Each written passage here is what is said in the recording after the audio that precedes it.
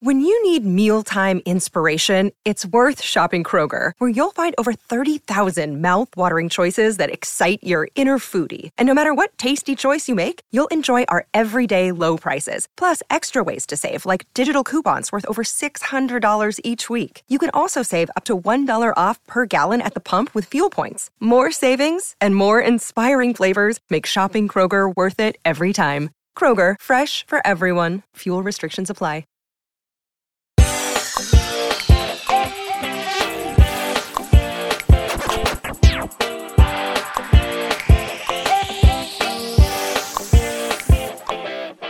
Party Down Season 2, Episodes 1 through 5 are over, but we're just getting started here on Post-Show Recaps. I am Dr. Amanda, and I know exactly what it means when I get an invitation to an Eyes Wide Shut party. I have that delightful laugh you hear is from my wonderful co-host, Emily Fox, who I would be honored to have as either the turtle or the E in my entourage. I appreciate that so much. Did you do Entourage, Emily? I watched a few episodes here and there. I never really got into it. I think it felt like something that Josh watched for a little while. And I don't know if it was just because it was on after another show we were watching or how that really panned out. It's hard to remember because that feels like a real throwback. That was a long time ago. Yeah, it was a long time ago. But yeah, that was always a really intense show. I felt like it had a lot of masculine energy. And I kind of felt like I don't need to stick around for too much. I feel like it was like HBO's answer to like Sex in the City is for the girls, and now we need something for the boys. Correct. Although I will say, watching characters like Johnny Drama show up in other shows like 24 season 1, I think. I was just thrown by that. I was like, oh wait, he did other things. Like, there are a lot of ways in which those characters have sustained in pop culture. It had its moment, I think. As evidenced by its reference here in Party Down. Correct. So we're here today to talk about the first half of season 2. We are now in season 2, Emily. Yes. We will, in these 5 episodes, we will endure the full arc of New Ron and get all the way around to new Ron. Very excited about that. Henry's tenure as team leader. Lots of great stuff that we're going to get into. So we're talking about this today. We're going to be covering the rest of season 2, leading into season 3, having a lot of fun. So you're going to want to follow our RSS link and subscribe to postshowrecaps.com/partydown. Subscribing is really important. It helps people find us. We really want to build our audience as we go into season 3. So, you can also search for Post Show Recaps Party Down in your podcatcher of choice and give us a rating. Give us a review. I can't wait to see the feedback card on this one, Emily. I really feel good about it. Absolutely. I mean, this has been a really fun journey so far, but season 2, episodes 1 through 5. Wow. It's just, you're seeing everybody kind of fresh-faced, having taken a break from season 1 and then coming back to show us new episodes. Where has everybody landed? How are things going? So yeah, it's just very fun ride. Yeah. A little bit of time has passed between season 1 and season 2. Like when we come back, we know that Casey has gone on her cruise. Correct. Relationships have flourished in the interim. Ron has had a whole second career. It feels a little brief, but yeah. We'll get into it. Yeah, we'll get into it all. Let's jump right in to episode 1 of season 2, which is Jackal Onassis backstage party. This episode aired on April 23rd of 2010, directed by Brian Gordon and written by John Enbaum, Rob Thomas, and Dan Etheridge. Dan Etheridge, who retweeted one of my tweets this week. Ooh, I didn't catch that. Yeah, good on you. We'll get there when we get there. Okay. All right. So, so this is a backstage party for a sort of Marilyn Manson styled rock star.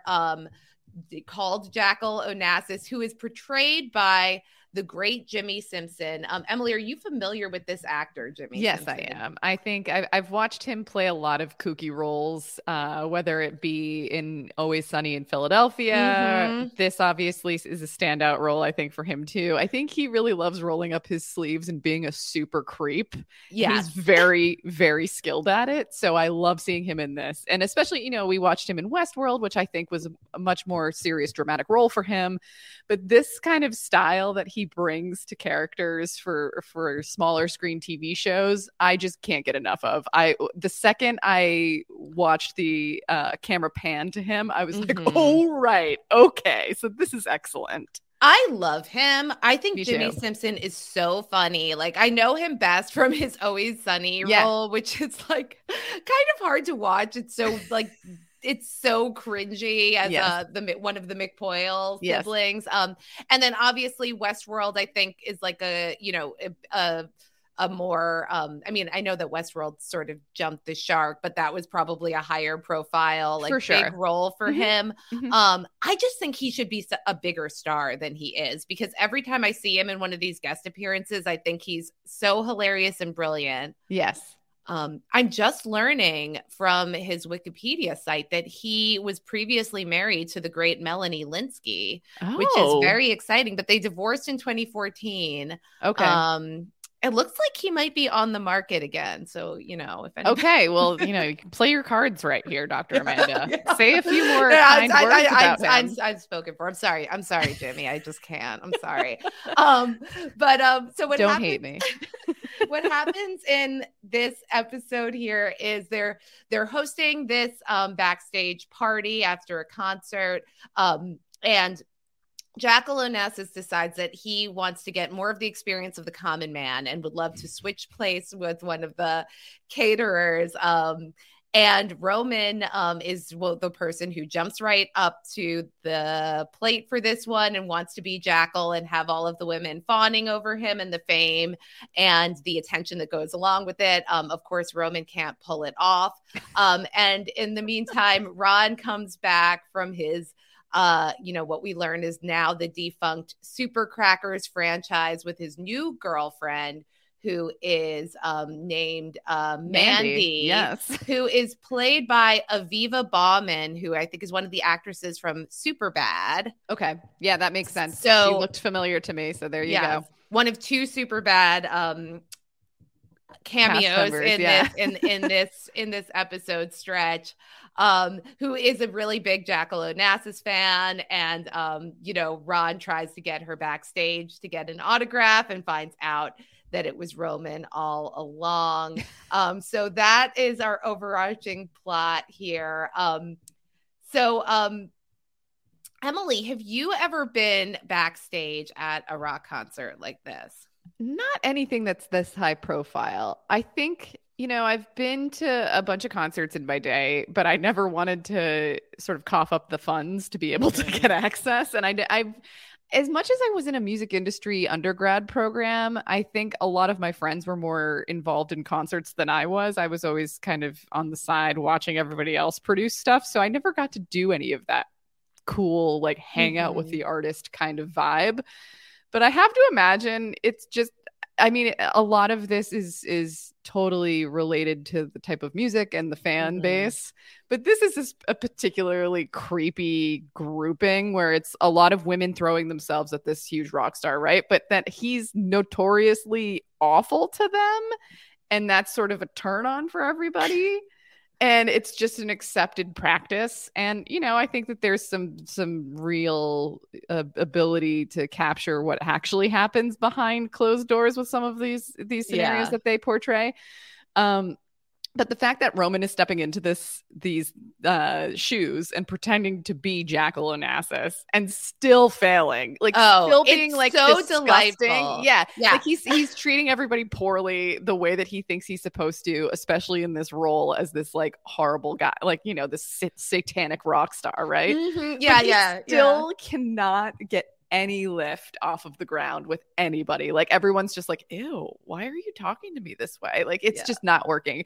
And like I love the fact that Kyle comes over and he tries to make fun of Kyle, where he's like, what are you in, like some cool like emo pop group? And he's like, actually it is emo. And like everyone starts to giggle, but then they're like, wait, I would come check you out. That sounds pretty good. Yeah, like I could get power you on the guest emo. List. Yeah. No.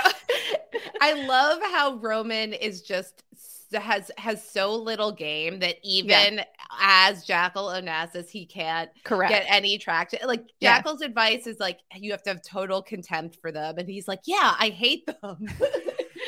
And he's like, well, the problem is you can't want it. If you want it, they're not into it. It's like Zeno's paradox. Yeah. So Roman has no game. Kyle still manages to come and cloud him. It's hilarious that nobody seems to realize that this is Roman. Like like everybody goes along. Well, even the manager who like, you know, at the beginning of the episode is kind of yelling at everybody based on Jackal Onassis's rider. Like, oh, he only eats triangles, or like fives are important to him. And there's 6 layers to this sandwich. And how dare you guys, you know, screw this pentagram. up. It's like giving Golda Meir a ham. Right, exactly. And so that guy doesn't recognize that quote unquote Dennis, who's behind the bar, is Jackal Onassis actually. Like, how does the manager not know what he looks like? So I love Jimmy Simpson as Dennis, the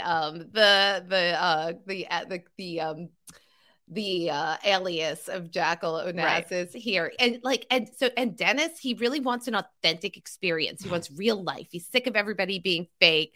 So he pretends to be a bartender at Party Down. Only Henry and Roman know that he's Jackal. So he kind of cozies up to some of the other staff. Like he gets really involved in like this love triangle where Casey comes back. So Casey comes back triumphantly in this episode because Henry has to fire somebody for being really bad at his job. And they're understaffed. So Casey comes back and they just don't have time to connect. But, you know, we know that Casey's seeing somebody now. Henry doesn't have the opportunity to tell her that he's still with Uda. And Dennis injects himself right into the middle of this. And he's the one who sort of tells Casey that Henry's dating another caterer named Uda. Right. Casey obviously has a reaction to this. And is getting really awkward. We're also introduced in this episode to a new caterer, Emily. Yes. Mm-hmm. We have Lydia, who's part of the team. Yeah, so she's sort of picking up the slack for where we had Jennifer Coolidge's character the last 2 episodes of season 1, and also for Jane Lynch's character. So Lydia seems to be the older woman replacement, basically, for that level. But she's really excellent in this role. I think, you know, I love this character so much. She's so funny. She's you know, she's a divorcee with a daughter named Escapade who wants to be an actor. Which is and like everyone's just like, wait a second, what? Like even Casey's like, Escapade, is that your horse? Like, and she's like, no, that's my daughter. And she's like, beautiful name for a child of any gender. That's a wonderful name. It's kind of a different take on the older lady, the middle-aged lady character who's like probably my age in this show, because like instead of being a wannabe actress, we have like stage mom. So this is like a different person who would be in Hollywood. She's there because she wants her daughter to break in to Hollywood, and she immediately wants to become you know, kind of girlfriends with Casey. Mm-hmm, mm-hmm. And she's like, oh, I would love for you to teach Escapade some tips on comedy. And like, wouldn't this be so great? And, you know, I think Casey's kind of game. And also like this poor woman, she seems lovely and nice. Like, okay, fine. But yeah, I think Lydia as a character is just very, very great and an excellent addition to the cast. I just love her so much. Lydia's ex does not seem like a very nice person. No, he seems terrible. Very bad. So I'm glad that Lydia left him. That is important. We learn more about him throughout these first 5 episodes because she just brings up these small anecdotes and memories. The anecdotes are basically racism, anti-Semitism, a lot of misogyny. It's things having to do with her friend Peg. Like we just don't feel great about it. So, but Lydia works out with Casey that they should have a sign. If Casey's talking to Henry and she gets uncomfortable, the sign is going to be one hand on the hip. Yeah, and Casey's kind of like, no, this isn't gonna work out. Whatever. Emily, this can be our sign on the podcast. I can't even see you halfway. Like, we have cameras, but it's mostly just face on. I'll hike up a little bit so you can get the full effect. I'm wearing like a giant sweater today because it's so cold out. So you'll just see like what looks like a blanket, but that's my arm. But overall, I don't expect to be uncomfortable the next little while. We should be okay. It's good to have a sign, just yes, it is. It absolutely is. If there's a bathroom break, if we need to just take 5, maybe I'll throw a hand on the hip, but I think we're good. So Henry, like things are so he's a little bit slow to telling Casey about Uda. He's also, he's the guy in charge now. So he actually has things to do and responsibilities. So this is the beginning of Henry's team leader era. What do we think? Do we think Henry versus Ron? Who do you think has better team leadership skills here? Well, it's clear that Henry is just like, get it done. Listen to me on this. We need this, and this done. Whereas Ron is always trying to employ some sort of technique or way in which to improve everybody else. But he's also working on himself pretty intensely, as we've seen in season 1. I think Henry's probably a little bit more astute when it comes to just reading the client, understanding the room, knowing what needs to be done, and executing on it. Ron, I think, gets totally swept up in whatever's happening episode to episode, party to party, and like obviously ends up, as we've predicted before, was this an upper or is this a downer for him? So he really rides the wave wherever it's going. And I think the nature of events is such that there are a lot of variables and things that you need to be able to read and understand and react to pretty quickly. But Henry's clearly more adept at this because he's just better at a lot of things than Ron is. He's just like a generally kind of medium competent person. I think. He's got his demons, but don't we all? Speaking of Ron's demons, his lady friend Mandy, Casey even makes the joke. She goes, "What is she, 11?" She's so very young. Very young, with Ron being like easily 43, 44. Like, I don't know. This is a wild age discrepancy here, but he calls her his lady friend. While Roman is really not able to, maximize his position as Jackal with a lot of women backstage, Mandy falls for it. And she's all in. And asks him to tattoo her on her person in all of the bathing suit areas. You mean not tattoo, to just autograph? Oh, autograph her person. Did I say tattoo? Yes, autograph her person. That would be really, really upsetting if he tattooed his name as like Roman on her. It's true. Yeah. We don't know that. Yeah. Roman makes a big goof here. Like, or do you think, is this intentional that he writes Roman De Beers instead of writing Jackal? I mean, he's having trouble seeing people at this point because he had to take his glasses off in order to play the part. So maybe he's just not thinking straight. I think we've watched maybe however many scenes throughout movie and TV history where someone's pretending to be somebody else, they screw up and they sign the wrong name. Like, classic line from Ghost, this happens sometimes. Yeah. So if you're not really thinking straight, or you're really distracted by everything, or speaking of the great Whoopi Goldberg, funny despite being a woman. Yes, exactly. Just like Casey. But yeah, I don't know. It does seem really, really hilarious, though, at the end, where she's really excited and super drunk and goes back up to Ron and goes, "Oh my God, I got it signed. Look." And she's just starting to like undress herself again and show him. And Ron looks closely and he's like, "Roman. Oh my God, that's Roman." And so he freaks out, understandably. And tries to kind of attack him, and everyone's just like, whoa, what's going on here? And it's pretty clear that, you know, they're not supposed to be there. They got in and were let in, and the manager's really upset. So he looks to Henry and like, because Henry gets pointed out as being the person that let them through without having backstage passes. Yes. And then we have the real Jackal Onassis, or Dennis, as we've learned. Yeah. Who steps out into the limelight and goes, you know what? I let them in. Falls on the sword. Yeah.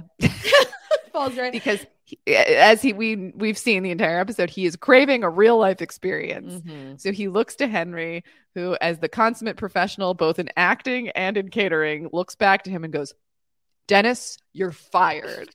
And that seems to appease everybody in the group. And, you know, they're able to kind of get past this.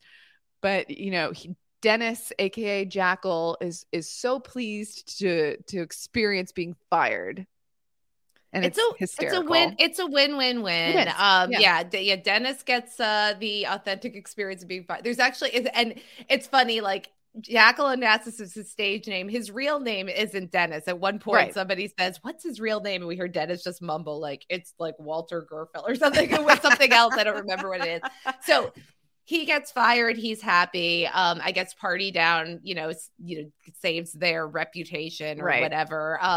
And then at the end of the episode, Henry even goes to get Ron a real autograph from Jackal. So Mandy gets the autograph. Roman is probably like, he got kind of clowned, but it's a relatively happy ending. Yeah. Jackal and Henry are talking as he leaves, and Jackal's sort of saying like, Henry, like I envy you in your life, like with a real job, and what do you do with your girlfriend? He's like, we're gonna eat leftovers and watch The Mentalist on TiVo. Jackal just says, I don't know what that is. But then when like the supermodels swarm him, he's like, let's go to the hotel and watch The Mentalist. Yeah, I love that. I love that so much. Just, live in that a little bit longer before you go full Jackal again, But no, it's a very cute episode. I think it's a great way to kick off season 2. And it's really showing where everybody's landed. So I enjoyed it a lot. I thought that this was a great first episode back. Yes. Is this a Ron Donald do or a Ron Donald don't episode? I mean, he definitely goes through the ringer in having to kind of admit that Super Crackers failed. But it also seems to have been a systemic issue. Like they filed for bankruptcy. It's not like he set Soup on fire and lost the building or something like that. You know what I mean? Like it doesn't seem like it's Ron's career also seems to be a systemic issue while we're talking. Well, yeah. So he's clearly not doing so hot. But he seems okay. He's got this lady friend. He didn't get too drunk in the backstage. Not yet. Yeah. But hold my beer because it's about to happen. Yeah. And Emily, so new Ron's hair. This hairstyle. Where do you rank this in the Ron Donald dues, as in hairdos? Ooh, I love this. This is a great question. I mean, I think we can all agree, based on the canon of Ron generally, when he has longer hair, things tend to happen. Yeah. And they might not be so great for him. When he's like high and tight, he seems to be sober and kind of keeping it together. Okay. I mean, you're not able to completely get rid of how embarrassed you are for him in all of these scenarios collectively, but it feels like there's like a level of control when his hair is shorter. Yeah. When his hair is longer, you got to start to worry a little bit because he's a little disheveled.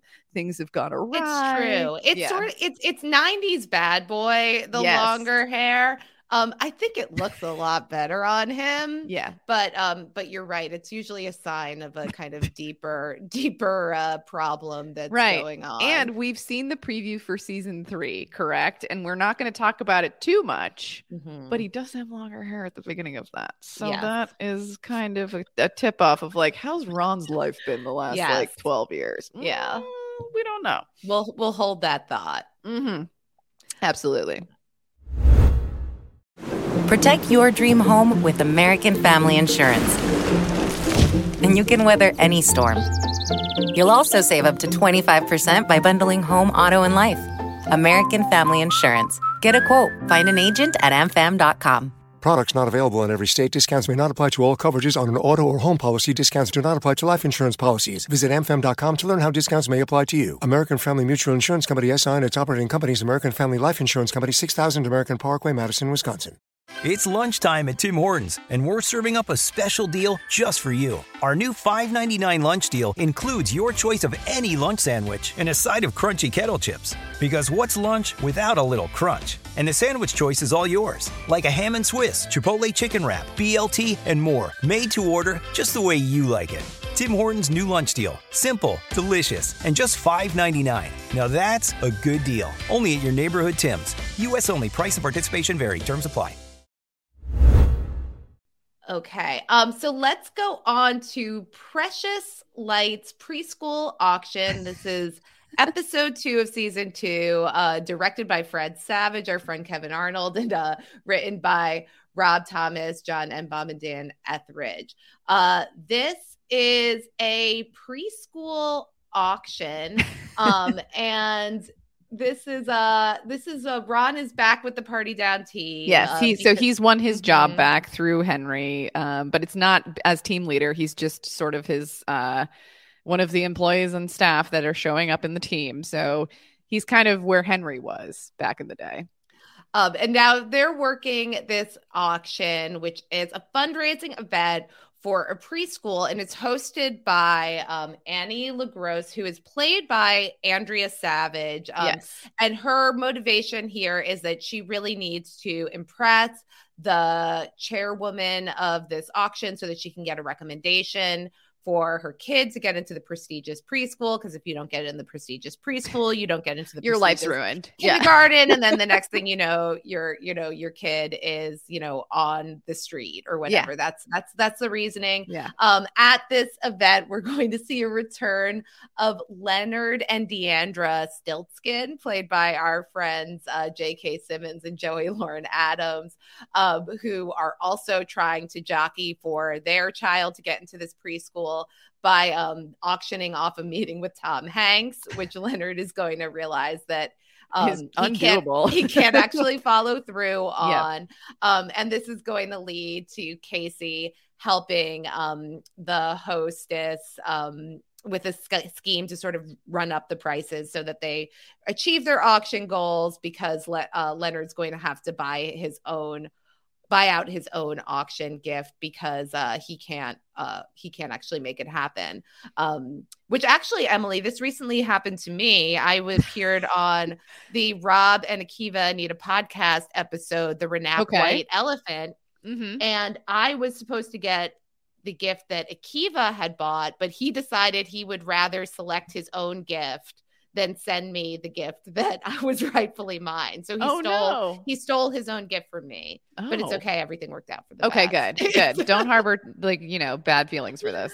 It happens. White elephant always brings out the worst in people.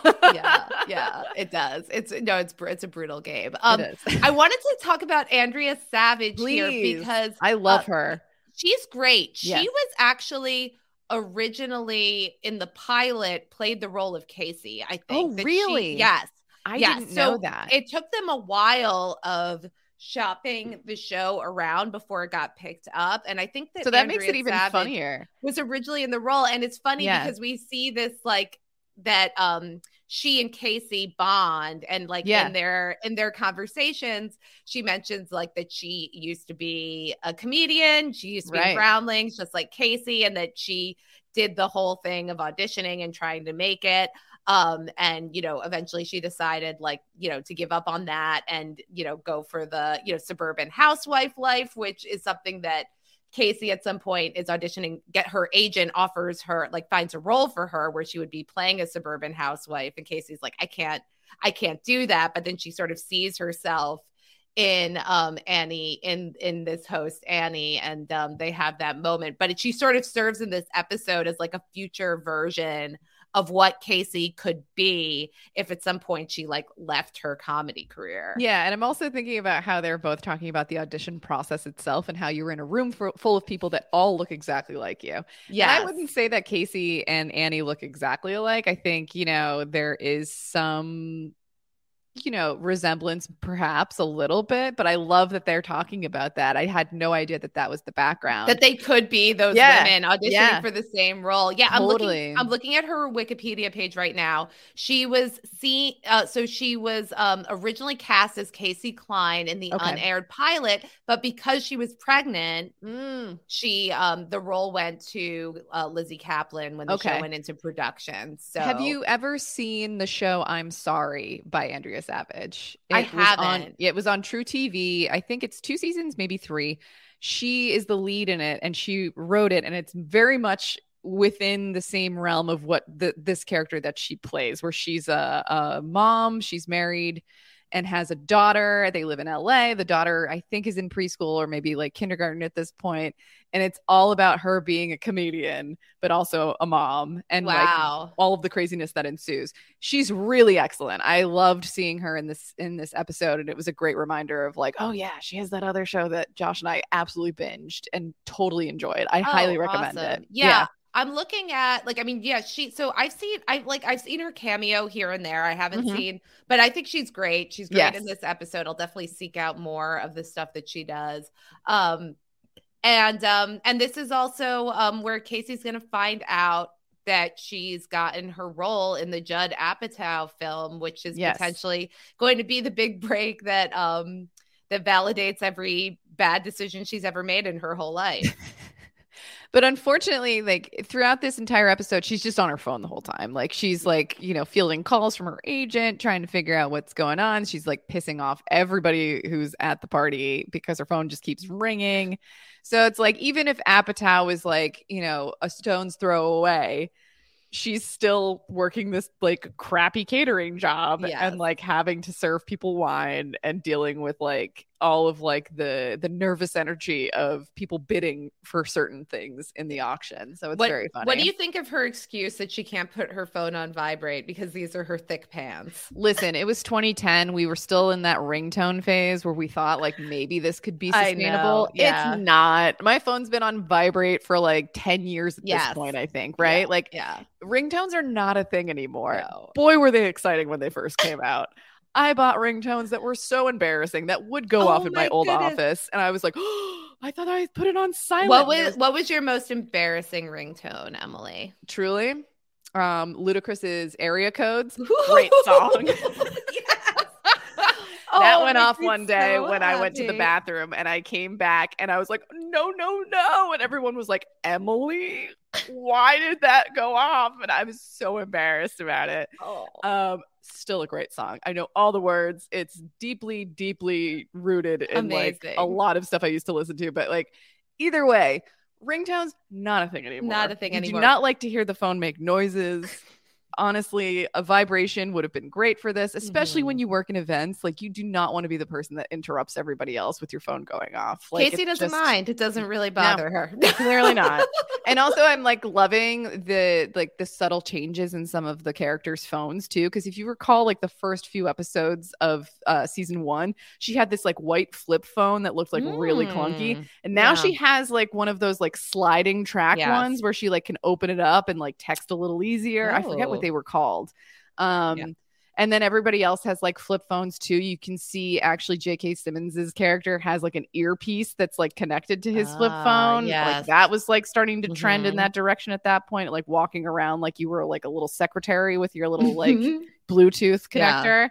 So it's great. I mean, what will we see in our 2023 Party Down universe? No, I mean, I feel like maybe someone would make like an Android joke, and like that would be as far as we go with it. Who knows? So let's talk. What's Ron up to in this episode when he first shows up? Ron Watch. I love Ron Watch. He shows up and he has his lady friend Mandy there. At first, Lydia says like, "Oh, so the new guy has a daughter too." Yeah, and he's like making out with her, and she's like, "Oh, okay, never mind." Like Lydia, so good. Yeah. Ron is like kind of struggling a little bit, I think, with the new role reversal. Right.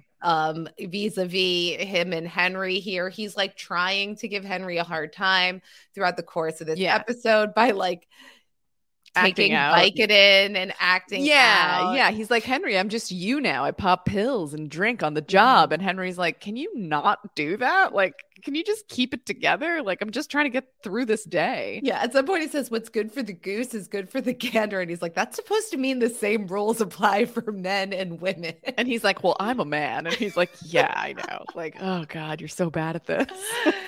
I'll just jump to this. Like the way that the episode ends is, Ron is like telling Lydia, like, now I just need to run off with Casey and have sex like Henry used to do. And then Lydia sort of volunteers, like, will any coworker do? So they go back into the prep tent and basically, like, at first you just hear these like wild noise, which I think Casey identifies as like, is somebody slaughtering a buffalo? But it's Lydia and Ron pretending to have sex. And like one of the details that I love is like Lydia's just slamming a baguette on the table. Totally true to life. I mean, those noises definitely happen. Just bread hitting a surface. And there's like, you can't handle the truth. Like lots of what they but this whole thing ends up actually backfiring for everybody, really, because in addition to the head mistress of the Precious Lights and the Little Lights dancers overhearing the whole scene and being very disgusted by it, Mandy also shows up and hears what's going on and leaves with Ron's car, leaving us to infer that this is the end of Ron and Mandy. And this is where the downer really starts to kick in for him, I think, because like we're starting to see that like, okay, like he's acting out a little bit, but like the loss of his lady friend just feels like, the straw that broke the camel's back, so to speak. So we're going to see more of Ron kind of in a downward spiral moving forward, at least for the next few episodes. Until he comes back. He also has very vile pit stains in this episode. I forgot about that. Yeah, no. There's a point where like, Henry's trying to be a good boss, but he's also like you got to put on the windbreaker that I brought. Just put the windbreaker on. And we've watched, the role reversal in the first few episodes of Ron running around trying to get people to wear the appropriate attire, the crisp white shirt, episode 1. So Ron's really not playing ball here. He's like, I won't put the windbreaker on. Ugh. And he like has no idea that his pit stains are that bad, even though everybody's reacting to them. You see him trying to fix a mic stand and his arm goes up and everyone's like, oh. He like waves hello, like, he's just doing all the things with which to like reveal his armpits. And it is vile. It's terrible, Yeah, I almost felt like I could smell them from just like, it's like, it was so evocative, Emily. It was like a full sensory experience. Yeah. It's not great. We don't feel great about it. We could get him another shirt, that would be helpful. He just needs to be a little more self-aware, but it's clear that he is very distracted by everything else going on and the power struggle of Henry versus him. So, Ron, let's just hope that you find some bleach in the future and work your way through it. So, yeah, he had that stain stick on him in episode 1. I wonder what happened to it. Maybe his whole hygiene kit. I think it's definitely fallen off. Yeah, there's no space in that yellow car for that. That's really what it is. Yeah. So in the Roman and Kyle plot line here, they're both, there's like a tit for tat thing going on. So Roman really wants this vintage X-Men comic that's listed for much less than Roman knows that it's worth. So he needs $80 so that he can buy it. And Kyle is going up for this role of Vitaly Chernobyl, from beloved character from one of Roman's sci-fi novels that he's aware of. And he wants tips on how to play this character. And Roman, doesn't want to help, obviously, because he's a jerk, but he does want the $80 from Kyle. So, he gets, when Kyle denies him, he gets like really abusive to him and tells him like he's a terrible actor and that whatever drama teacher like filled his head with these dreams was like, so he says those awful things. And then Kyle pretends to cry. Yeah. Which like fools Roman, who then becomes like very nice and gives him compliments. And then he's like, you just took the master class. Yeah. I mean, there are moments like this sort of peppered throughout this entire series where we watch Kyle just outsmart his way out of a situation ever so slightly. But for the most part, he's always so dim and dull and does not understand what's going on. And, we see that so often, but it is funny to watch him kind of catch Roman off guard and have Roman think that he really did upset him. It is a little bit of a Dumb and Dumber thing, like where Kyle is not quite as dumb as he looks, and Roman is a lot dumber than he thinks he is. Yes. So sometimes they have the haircuts to match too. So sometimes they really match wits at the right level, where you get a lot of great comedy that ensues. Then eventually Kyle is going to help another vendor, like the coffee guy that's working the party, get the X-Men comic. So pulls it out from under Roman. There's a funny convo that Kyle has with Stiltskin about wives. Like Leonard's explaining to him, he's like, third wife, no kid, you got to put your foot down. And Kyle's like, but my plan only calls for 2 wives. And we recall that at his daughter's bat mitzvah, Kyle tried to hook up with Mrs. Stiltskin, and that didn't go so well because his teeth had been whitened. So he turns around and kind of tries to hide from her when she comes up to the bar, but then she orders a drink from him. He turns back and he's like, hey, well, that could have, that's super awkward. And she's like, what are you talking about? And he's like, well, we hooked up once. And she's like, we did? I don't remember. And he's like, well, I remember. Not been that good. Yeah, it must have not been that good. Well, guess what? It wasn't. So she had every right to erase that from her memory. But yeah, I just love that little tidbit that we follow through from the last episode we saw them together in. So either way, it's really great. I think I enjoyed this episode a lot. And luckily we see at the end of the episode that Annie is able to meet the goal. She's able to get this long, sought for recommendation to get her child into the preschool. It's all going to work out. The Tom Hanks ruse worked, and we're going to see everybody succeed at this at the end of the day. And good for Annie. I'm happy for her. This whole you have to get your kid into the right preschool thing. I mean, it's like this kid was going to be fine. All these Hollywood kids are going to be fine, or they won't. But it has nothing to do with what school they go to. That's true. And I have to say that tends to happen with a lot of these types of higher end neighborhoods and stuff like that. It's just guys, just relax. It's going to be okay. Just talk to your kids and be nice to them. Yeah. That's probably more important. Yes.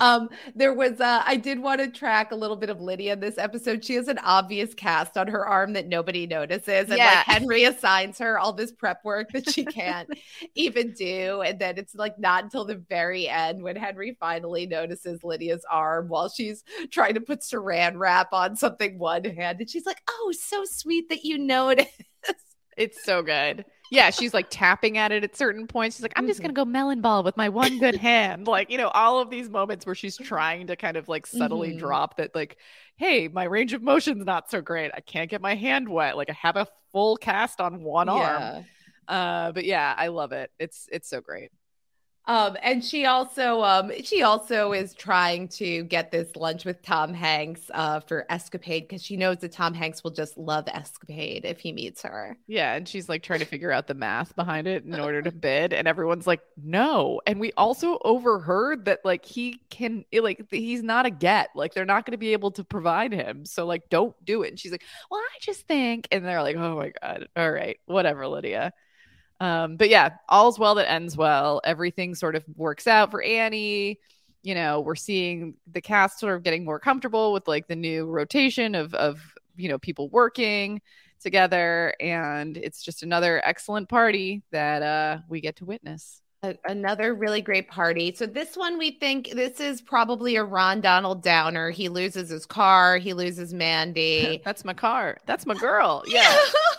See ya. Too bad.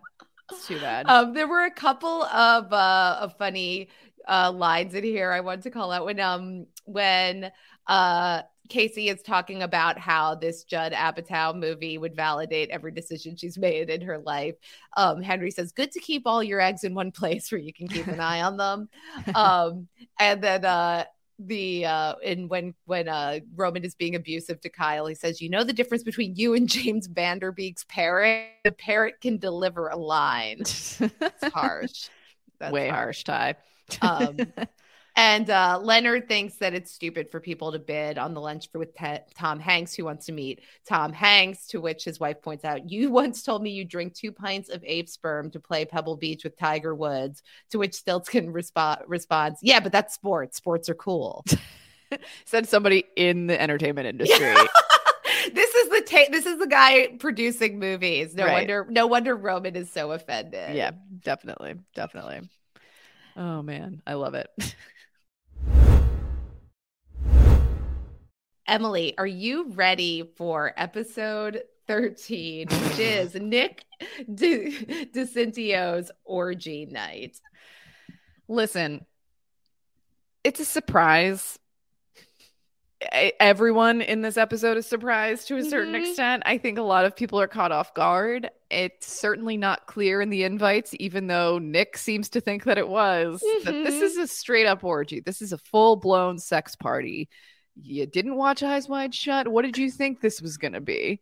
And a lot of people show up with masks. They got that memo. So they knew that much about Eyes Wide Shut. That's right. We have topless women sort of standing around holding trays of food, and also lube and condoms. Yeah, like exactly. We have a lot of that happening. Party Down is just trying to be cool and like work their way through this, and but Nick needs a lot of coaching. Nick needs a lot of coaching. Nick DeCintio, played by my beloved Thomas Lennon, who is another alumnus from the state. It's great to see him here. So now we've had Joe Latrulio and now Tom Lennon, and I know we have at least one more coming, if I'm not forgetting anybody. And he's, John Hodgman. This was another. I was a co-host on the I was a guest on the Poker Face podcast. Okay. We guest Poker Face podcast last week, and they had a John Hodgman cameo where he is really, really bad at buying drugs, and and here Tom Lennon is really, really bad at hosting an orgy. I mean, like, listen, if you've never done it before, I could imagine it's like very nerve-wracking, right? Especially when people show up and they didn't understand what you were putting out there. Like, that's a lot of pressure to be like, okay, like I gotta like get this back on track. How do I do it?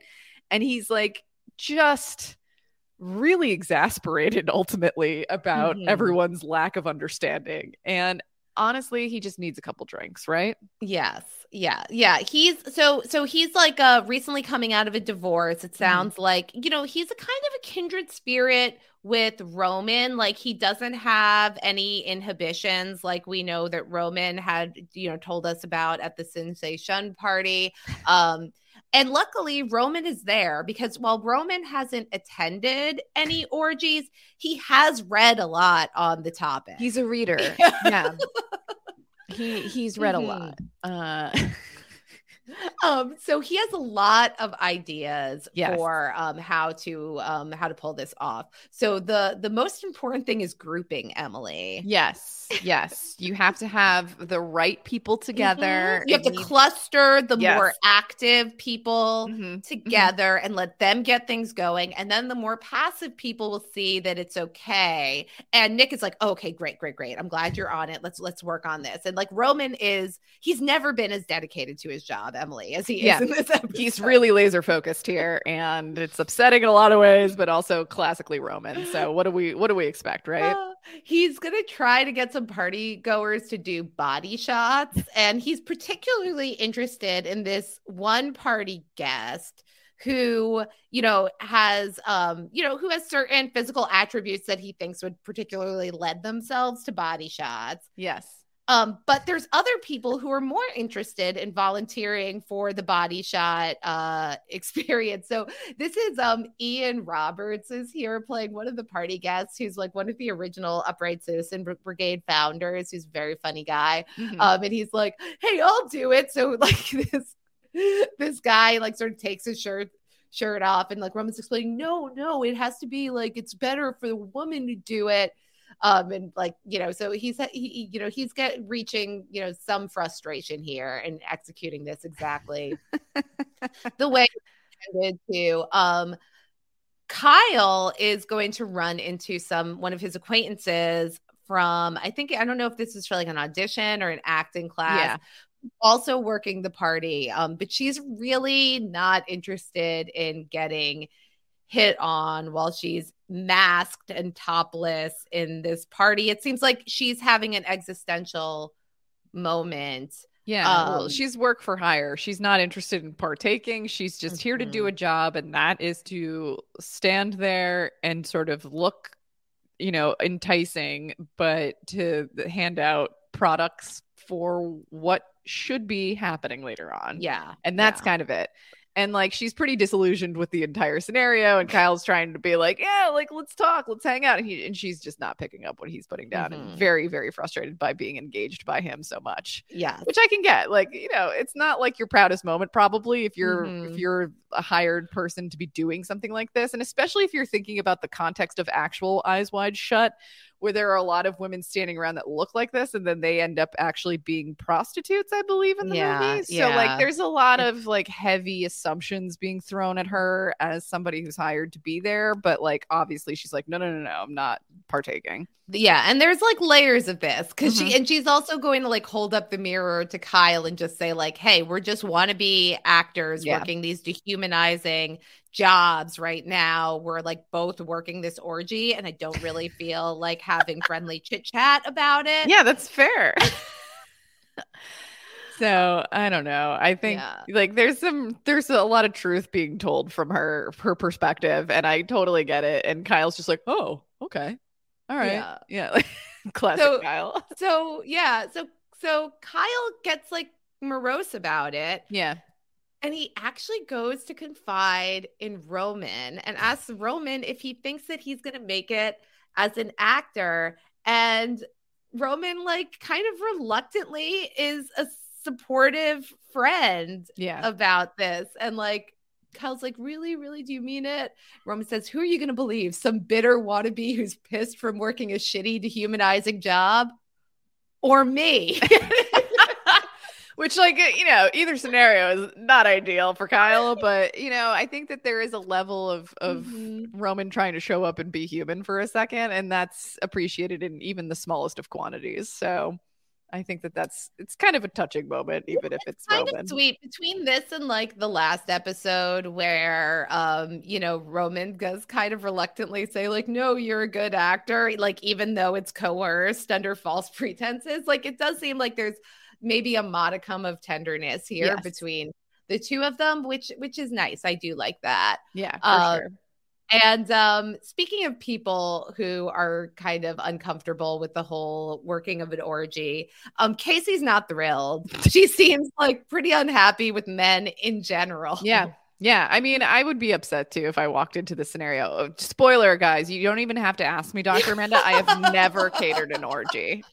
And I probably would not say yes to doing that. Yeah, so everybody don't bother writing into post-show recaps asking if Emily Fox will cater your orgy. So sorry. Maybe like a drop-off. I could like hand you the platters of food before things got started. I'm always open to something like that, but like that's it. No, thank you.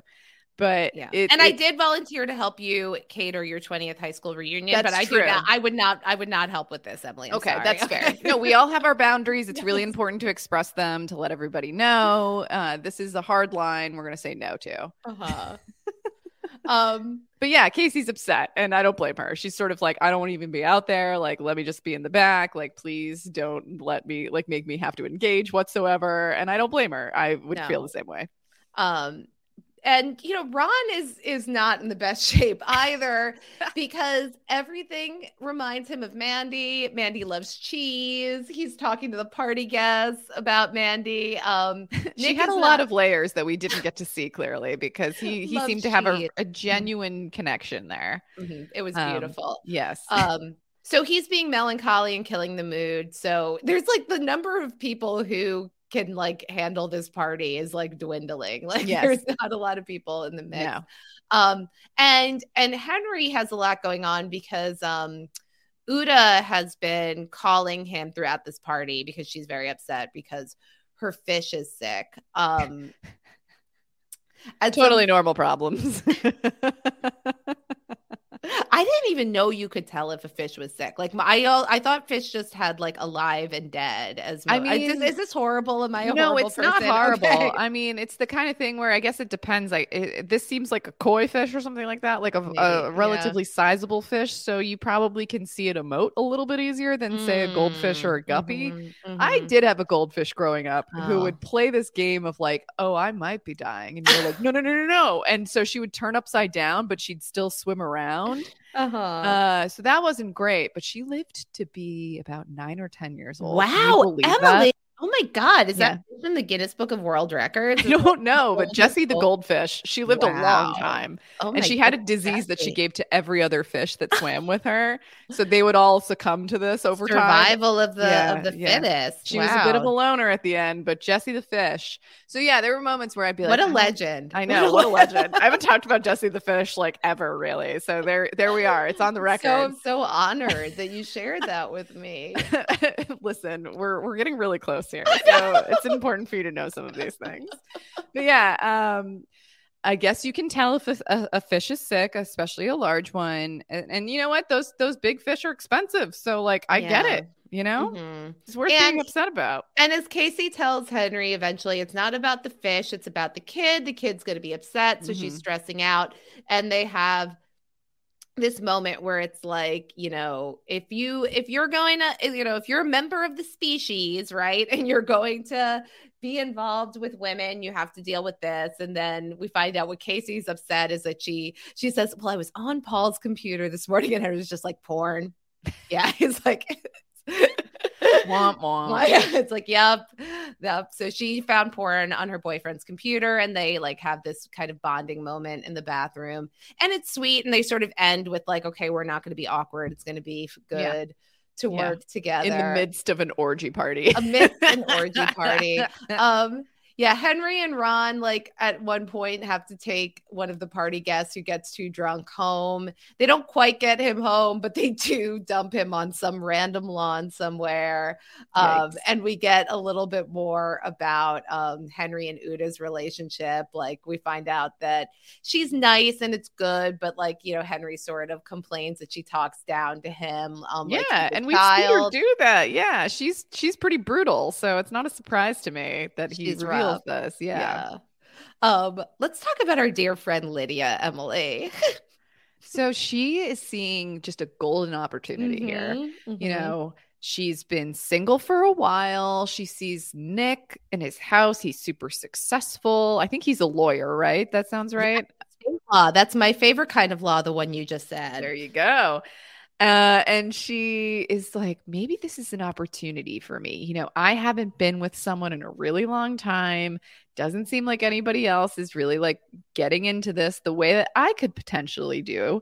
And like, you know, he just needs a woman in his life. He needs a feminine touch, right? So he brings everybody into the F room, as we will say on here. I'll just ever so, you know, carefully censor myself, but he invites everybody in. He's stripped down, totally naked. Everybody else is still fully clothed and kind of like, yeah, we're going in here. But he's like, no, why are you in here? Like, this is the place to do it, and you guys aren't doing it. Like, I'm trying so hard here. This is not a good luck, people. If you're hosting an orgy and people aren't getting into it, like standing up and complaining and berating people, like this isn't a winning approach. Yeah, and he's like getting on his high horse about like, I am the only man, and like I am divorced, like my wife, and like this whole thing where why he's, does the whole world have the same hangups as my ex-wife? Yeah. So he's like really trying to make this happen, but it's just not the right vibe at all. He's coming at it a little too hard. And so Lydia kind of feels for him and is like, maybe this is my chance. And so she comes into his room and he's like naked on the bed, like very upset, almost like a little kid would be like, so both Joe Luchulio and Tom Lennon go like full butt, full moon. We call that FB, full butt. But But yeah, he's just like kind of curled up in a fetal position on the bed, really upset. She kind of tries to lean in and comfort him, but then it's gotta be a lot of hard work hosting an orgy. So much stress. Yeah. So she's trying to kind of feel it out a little bit, see if she can get in.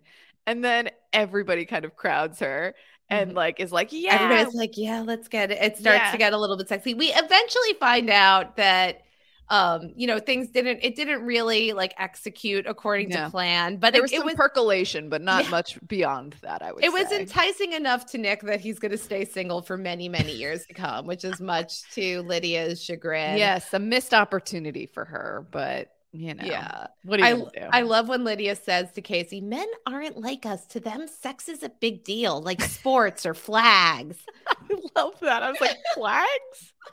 I thought I heard that wrong and I actually rewound it because I was like, flags. Okay. Lydia's got a lot of baggage from that first marriage. She sure does.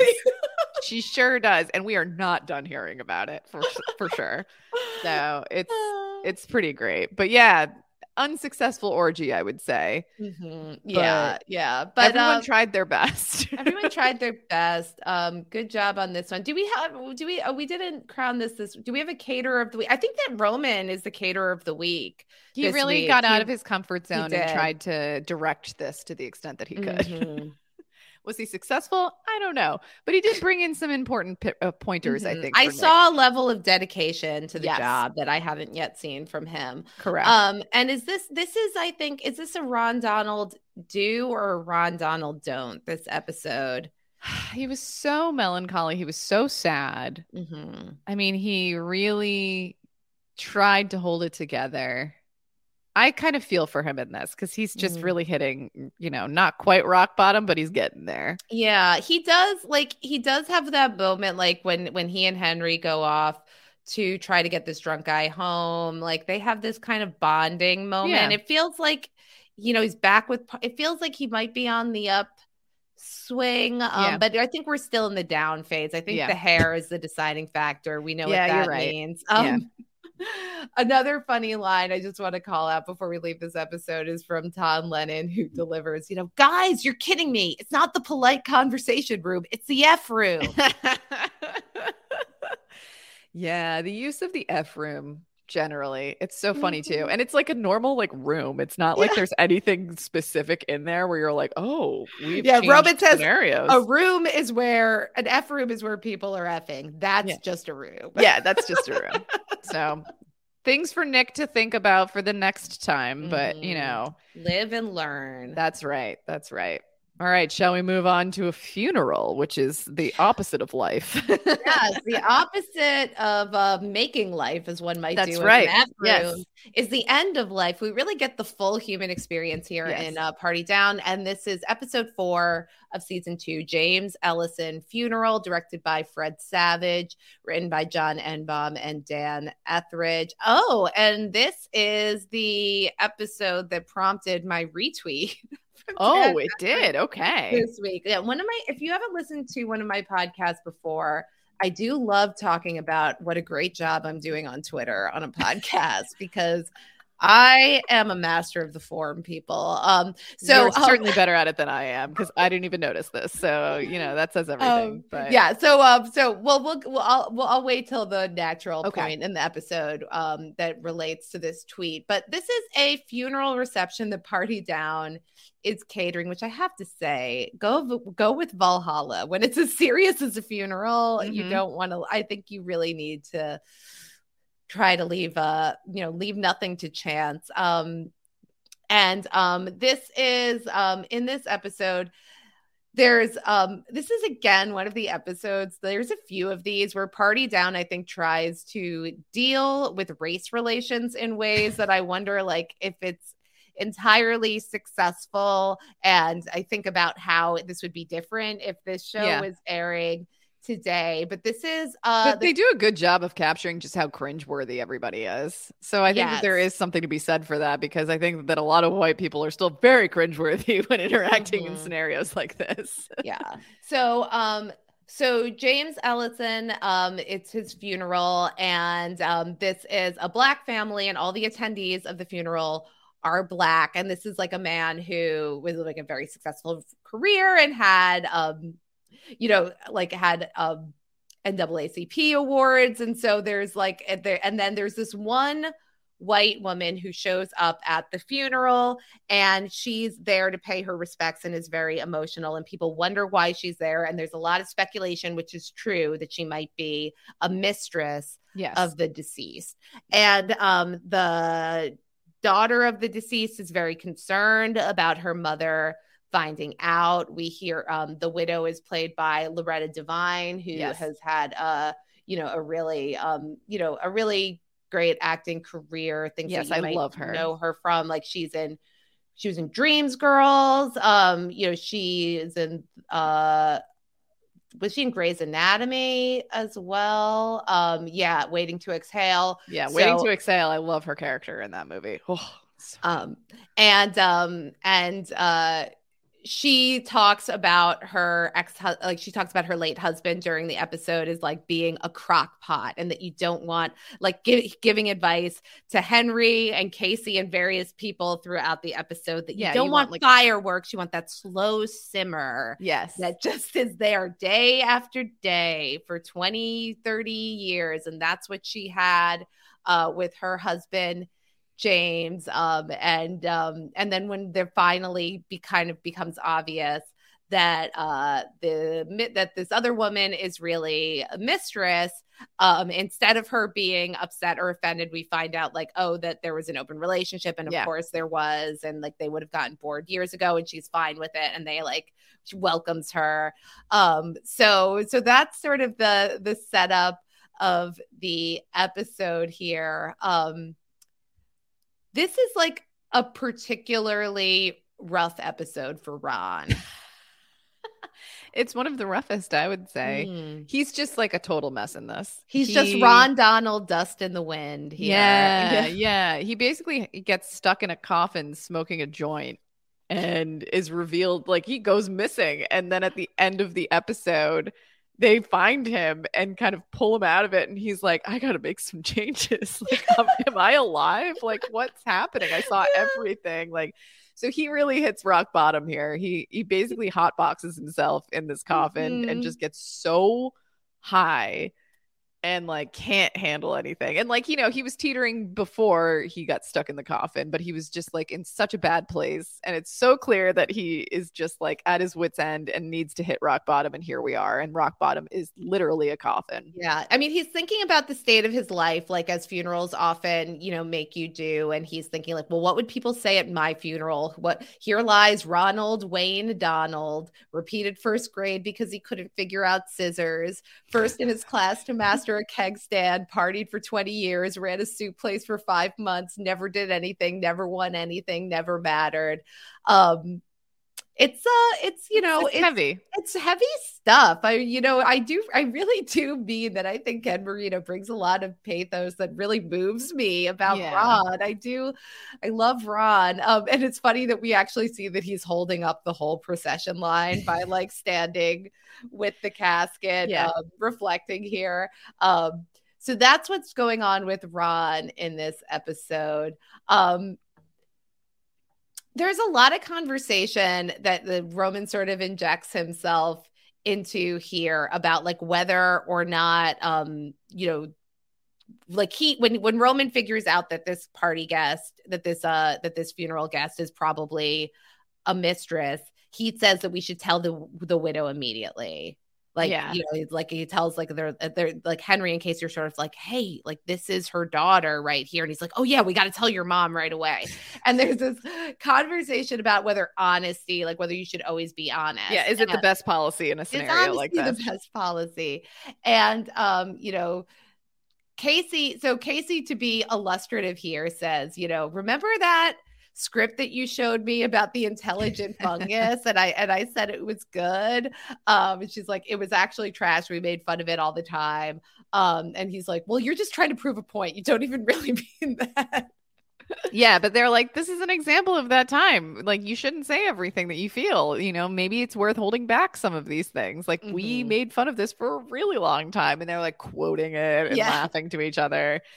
So yeah, it's very funny, like how he sort of gets like caught up in like the interpersonal politics of like everything that's going on.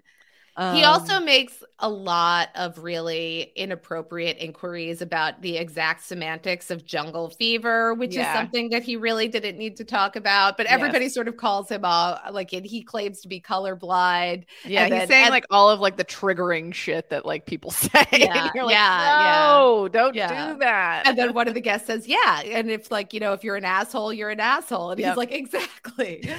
But Emily, so what I realized when I was watching this is that Roman wrote a script about intelligent fungus. And it's called The Last of Us. And it's called The Last of Us. And this is what I tweeted, that The Last of Us is actually a ripoff of Roman's script from Party Down. And I have 2 screenshots with the captions on. Okay, and this is the tweet that got retweeted by Dan Etheridge. And I love that. I was like, sweet. He's like, damn right. That was my idea. Yeah.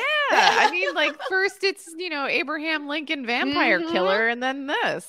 I mean, hey, this is Party Down was really ahead of its time. Certainly it's like, and again, I think this goes to my point. It's like, ideas that sounded like really silly parody in 2010 is like just now what movies and TV is. I know everyone's like, roll that out. That's production, number 25 for us. Let's go. And you're like, oh my God.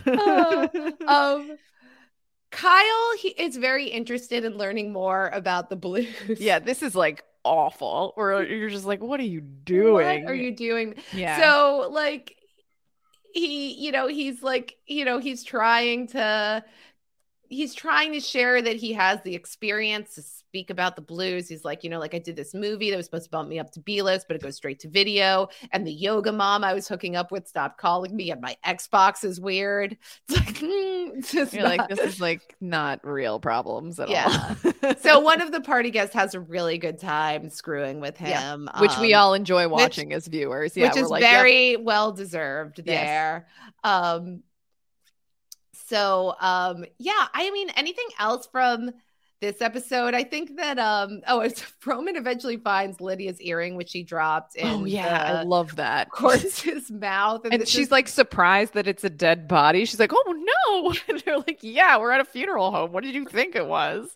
But yeah, she loses her earring when she's like bending over like earlier, and it falls into the coffin. And everyone's just like, can you please like get away from my father? Like, but yeah, it's just like comedic excellence and like, cringeworthy stuff in a lot of this, because everybody is just like in their worst behaviors, basically, like being their most, selves. Do we have a caterer of the week of the episode this week, Emily? Who is doing the best job at the James Ellison funeral? I would say Casey's doing a pretty good job, because she's just trying to keep everybody at bay. She's like trying to like reduce whatever conflict might come up from the mistress versus the wife.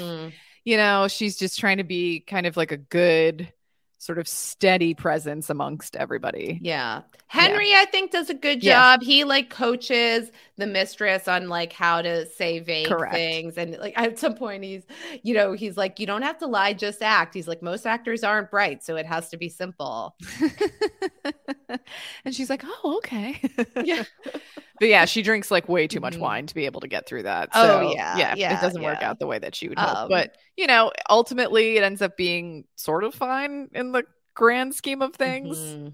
But yeah, and then it's definitely a Ron downer. For sure. Yeah, Ron Donald downer. Luckily not down 6 feet under. No.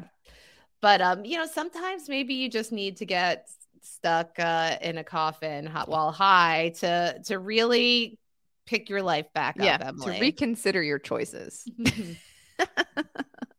And that, I think, takes us to episode 5 of season 2, Steve Guttenberg's birthday. This episode aired on May 21st, 2010, directed by Brian Gordon and written by John Enbom and Dan Etheridge. This really feels like a mid-season finale. This is a perfect place to stop. This is like, I think, one of the most iconic Party Down episodes. Yeah, definitely. I actually had not seen it until this podcast was born, basically.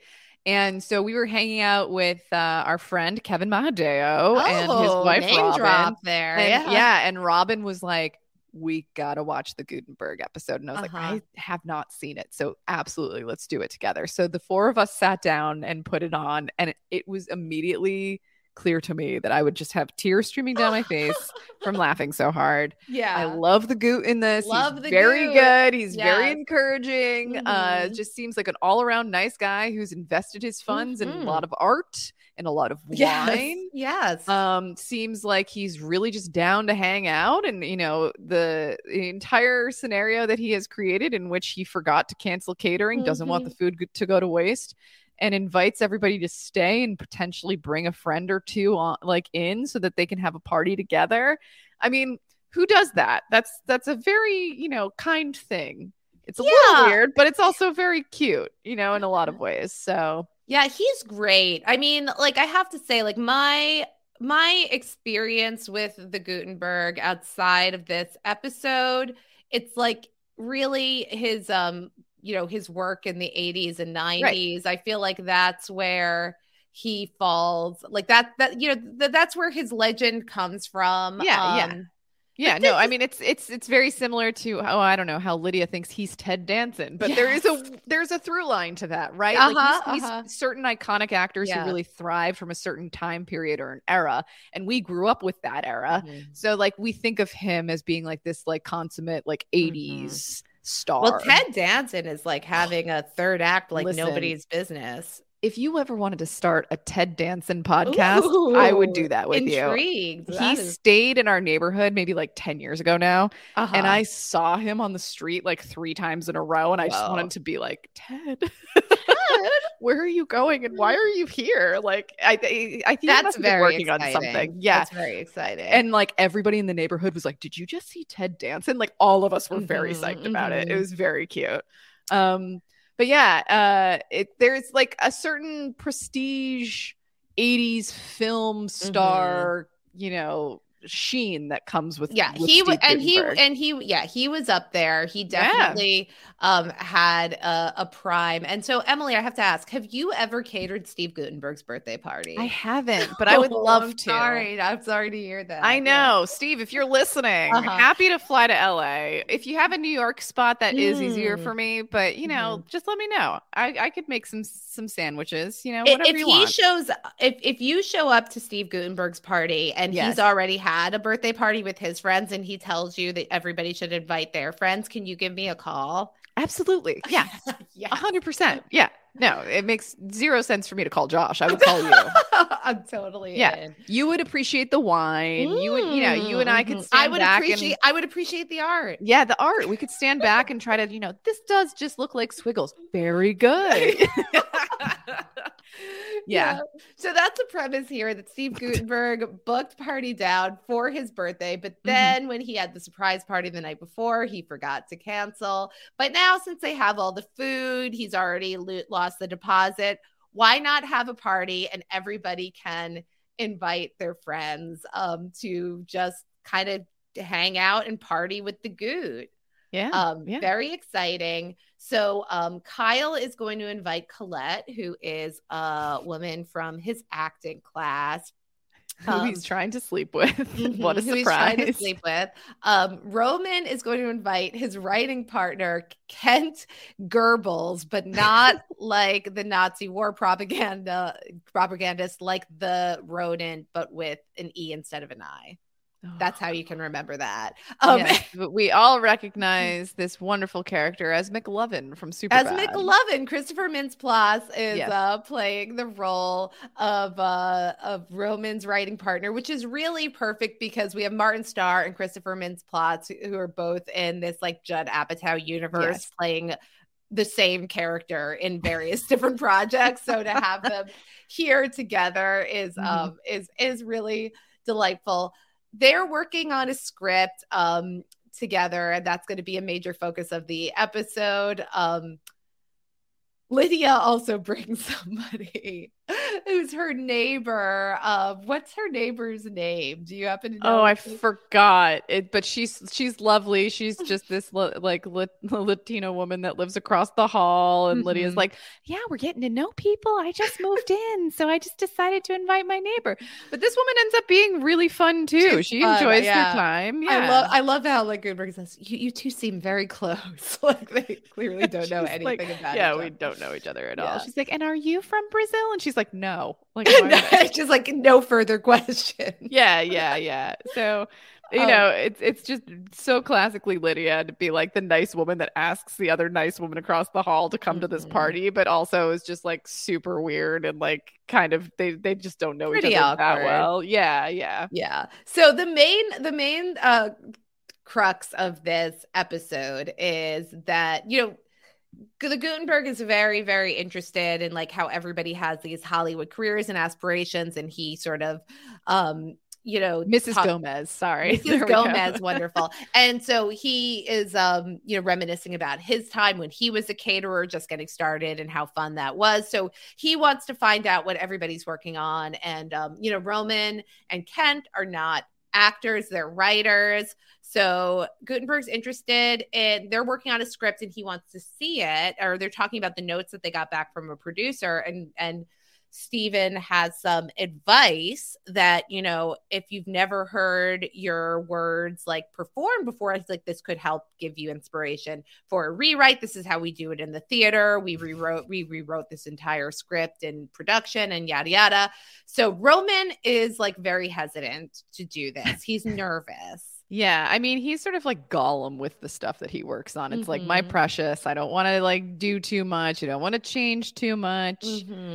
And also, like, there's an ego that comes along with a lot of what Roman's worked on. You know, like, he's like not really like open to feedback because he thinks whatever he's created for the most part is perfect. Right. Is, you know, sort of like finalized and done. Like, move it on. I don't want to hear feedback from other people. Like, this is perfect. Well, it's easy to think you're a genius when your work doesn't see the light of day. Yeah, when things are unchallenged. Yeah, for sure. When you are unchallenged. But once you put it out there, and you know, and there's going to be a lot of Steve Gutenberg saying making art is an act of courage. And do you know who said that, Emily? Actually, making art is an act of courage. No, I don't. It was Steve Gutenberg. That's who said that.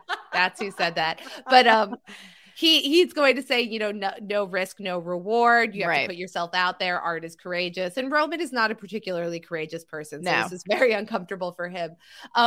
But eventually they do the scene. So we learn about, you know, what Roman's hard sci-fi looks like. Yeah. And it's just like misogynist, like, you know, excess, basically. The female characters are a robot and a slave girl. And the slave girl's like extent is like saves everybody and then dies without ceremony. Yeah. And like her face is ruined or something like that too. And they're like, oh.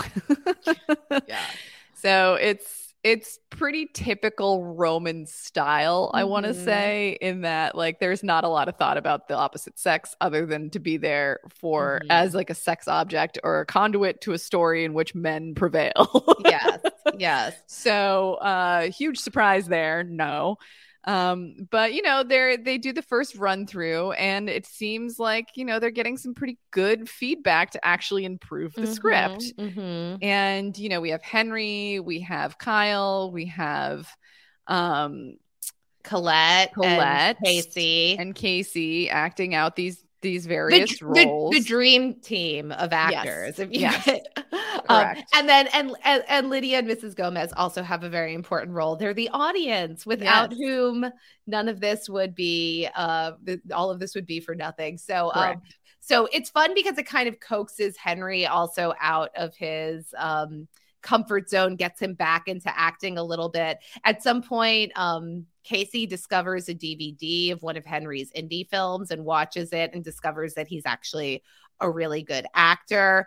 And this leads her to sort of goading him into giving it more in the rewrite. And so after the rewrite, we have like a much improved script. Granted, I mean, I like, would I pay to see this movie? No. But it's but like the characters have motivation and point of view and emotions. Yeah. They're doing a little bit better at like creating fully formed characters, basically. So, it does feel like there's some success in workshopping this to the extent that they do, even though Roman's very kind of like grumbling about it. But then it does come off as a better production overall. But meanwhile, while all of this is happening, we've got Ron, who's still acting like a caterer throughout all of this. It was important to him, Casey, that he worked the party, even though there's actually no party happening. Literally no party, and everyone can serve themselves. But sure, go ahead, Ron. But we've noticed that he's cleaned up his act again, so his hair is short. He has gotten into AA. He's feeling really good about it. Even though there's a lot of wine around him, he's not tempted. He's feeling like pretty clean and sober and ready to take this job seriously and act as a server during this party. And what we come to find out is that he has accidentally dropped a shrimp in Steve Guttenberg's extraordinarily expensive, what is it? It looks like a fish tank, but I guess it's like iceberg water, and they pay $10,000 a year to import. It's a Kuntz. It's a Kuntz to import fresh iceberg water to refill this. But he's like, how did he do this? He dropped a shrimp cocktail and it's stuck in the filter. So Ron does what any reasonable person would do. He calls his AA sponsor, who also happens to be, I don't know, like what is he? He's like a plumber or something. Yeah. And at first the AA sponsor thinks like that Ron needs support because he's like holding a tray of wine, surrounded by wine. So he's like, oh, have you been tempted? Are you drinking? And he's like, no, I need you here specifically to fix this problem. This shrimp fell into the filter and now it's clogged. And the guy's like, wait a second, you called me to fix the filter? Like, I thought you were drinking again. Yeah. Like, no. Isn't that what AA is for? And while Ron is not tempted by wine because he's more of a beer guy, this man clearly knows fine wine and sees what Steve Guttenberg is serving and becomes really tempted. He falls off the wagon, leading to him calling his sponsor, who then shows up. And it's eventually Ron's like, well, are you going to clean the filter? And this guy is like, I don't think you understand AA. Like, why would you call him over here? Like, now I have to deal with like helping him. And he's like, yeah, I got too drunk to finish the job. Yeah. So that's not great for Ron. Nope, never is. That's really an abuse of AA, I have to say. And he gets kicked out eventually, right? Like they decide that he shouldn't be in it anymore. Which is I understand. The second run through of Roman and Ken's script is quite moving. Like Henry and Casey really bring a lot to it. Colette is a very convincing robot. And she's a deep thinker too, Emily. Yeah, she is. She's like talking about all of this sci-fi that she's been reading, and she's dropping Ayn Rand and Jung, which I have to say for me, that's red flag. Get the hell out of there. Sure, but Kyle is just like realizes he needs to up his game. But he's like doing it in all the wrong ways. Where he's like, I just ordered that book, and like, have you ever heard of niche? And she's like, no, this is not how this works. Then we have Kent, who's kind of like picking up on what she's putting down and being like, oh, interesting, I just started doing this too. And she's like, oh my God, isn't it so cool? And he's like, yeah, it's really cool. So like Kent's trying to like, spit some game here, see if he can pick Colette up. Colette's sort of playing ball for a little while. Yeah. And then like the best part of the episode, I think, is when he's like, they're talking, they're sort of like having a rap session in a hot tub at Steve's. Everyone's in their underwear, but they're all enjoying themselves. They all have a glass of wine at this point. And she's like, I feel like maybe something you could just focus on more with this script is like fleshing out the robot's character even further, because it's so clear that she's just like, write more part lines for me. I want to be able to perform more of this. And Kent is like, we could get together sometime and work on that together if you wanted. And she's like, no.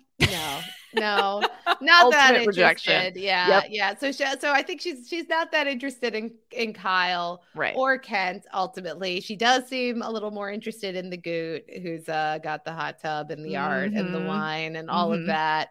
Can't blame her for that.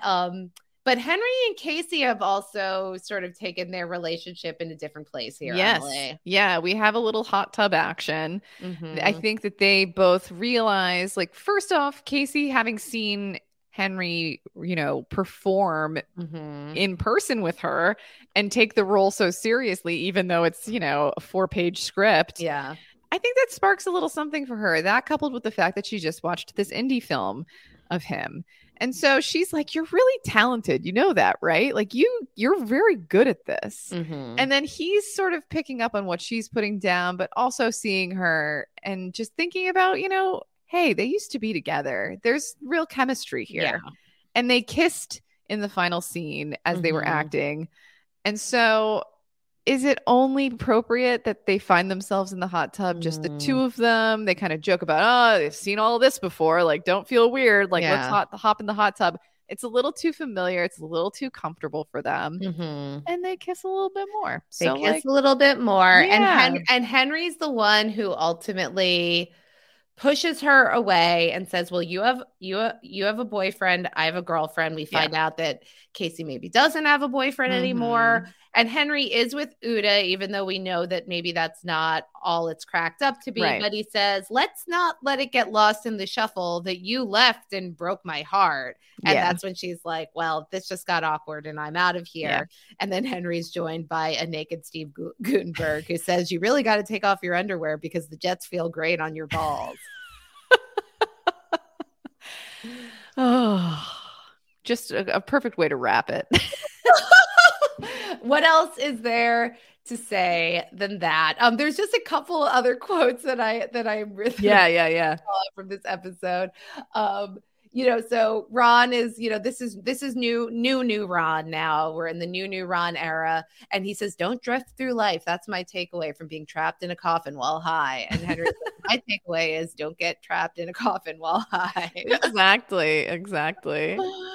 And I liked Casey's description of Ayn Rand. Ayn Rand wrote about how awesome people are. Yeah, for sure. That's our episode 5. Emily, do we have a caterer of the week for this episode? I mean, I think Lydia really nails it. Yes. She's like doing the tasting notes for the wine. Yeah. She's really getting into this artwork where she's like, I don't know. It kind of looks like this. And Gutenberg's like, excellent, Lydia. And she's like, oh my God. She's like, I'm good at this. Yeah. I think she's got it. I love when she when she and Mrs. Gomez are looking at the art together and she says like, ooh, you're going to do a great job with your millions. Yeah. Mrs. Gomez says, I work in the airport. She's like, you could find $1 million in a bag. I know. I love that line. Bless her heart. I know. So yeah, Lydia really lived it up for the night. She had a great time, and was just great company for Steve. Yeah. So the party out of these 5, Emily, which one would you most like to go to? I would probably say Steve's. Yeah. That seems like the right choice. Yeah. I want to say this was like the only party, I think, where I was like, it looked like they kind of had good food. Yeah. Like they had wine and it looked like there was good food. I feel like this one looked, and then, Steve Guttenberg seems lovely to hang out with. I know. That's what I'm saying, man. Yeah. Like, Steve, I'd be happy to cater. Give her a call. Yeah. We won't drop any shrimp in your sculpture. That's true. That's the Emily Fox difference. I don't have rogue shrimp cocktail flying off platters into things.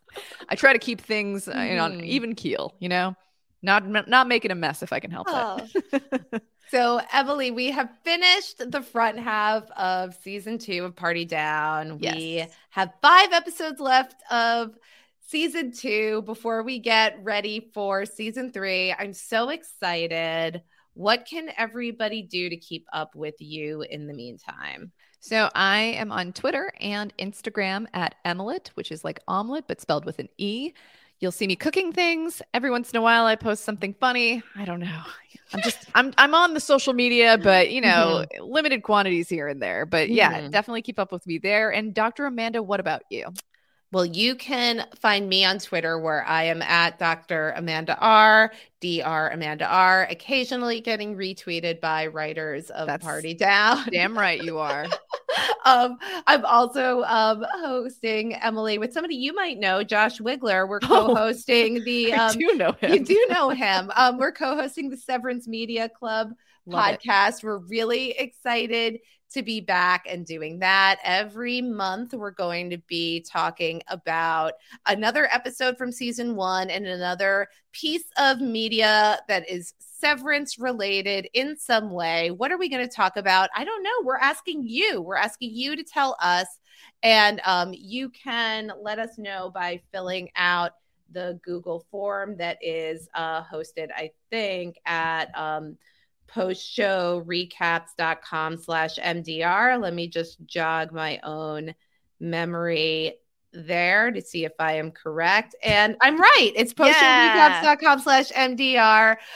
So go to that URL and vote on what you want us to watch next. Our second episode is going to come out on the anniversary, the 1-year anniversary of the Severance premiere, which is sometime in mid-February. So keep an eye out for that. I love how mysterious you're being about this. It's completely intentional, Emily. It is. I can promise you that. Yes.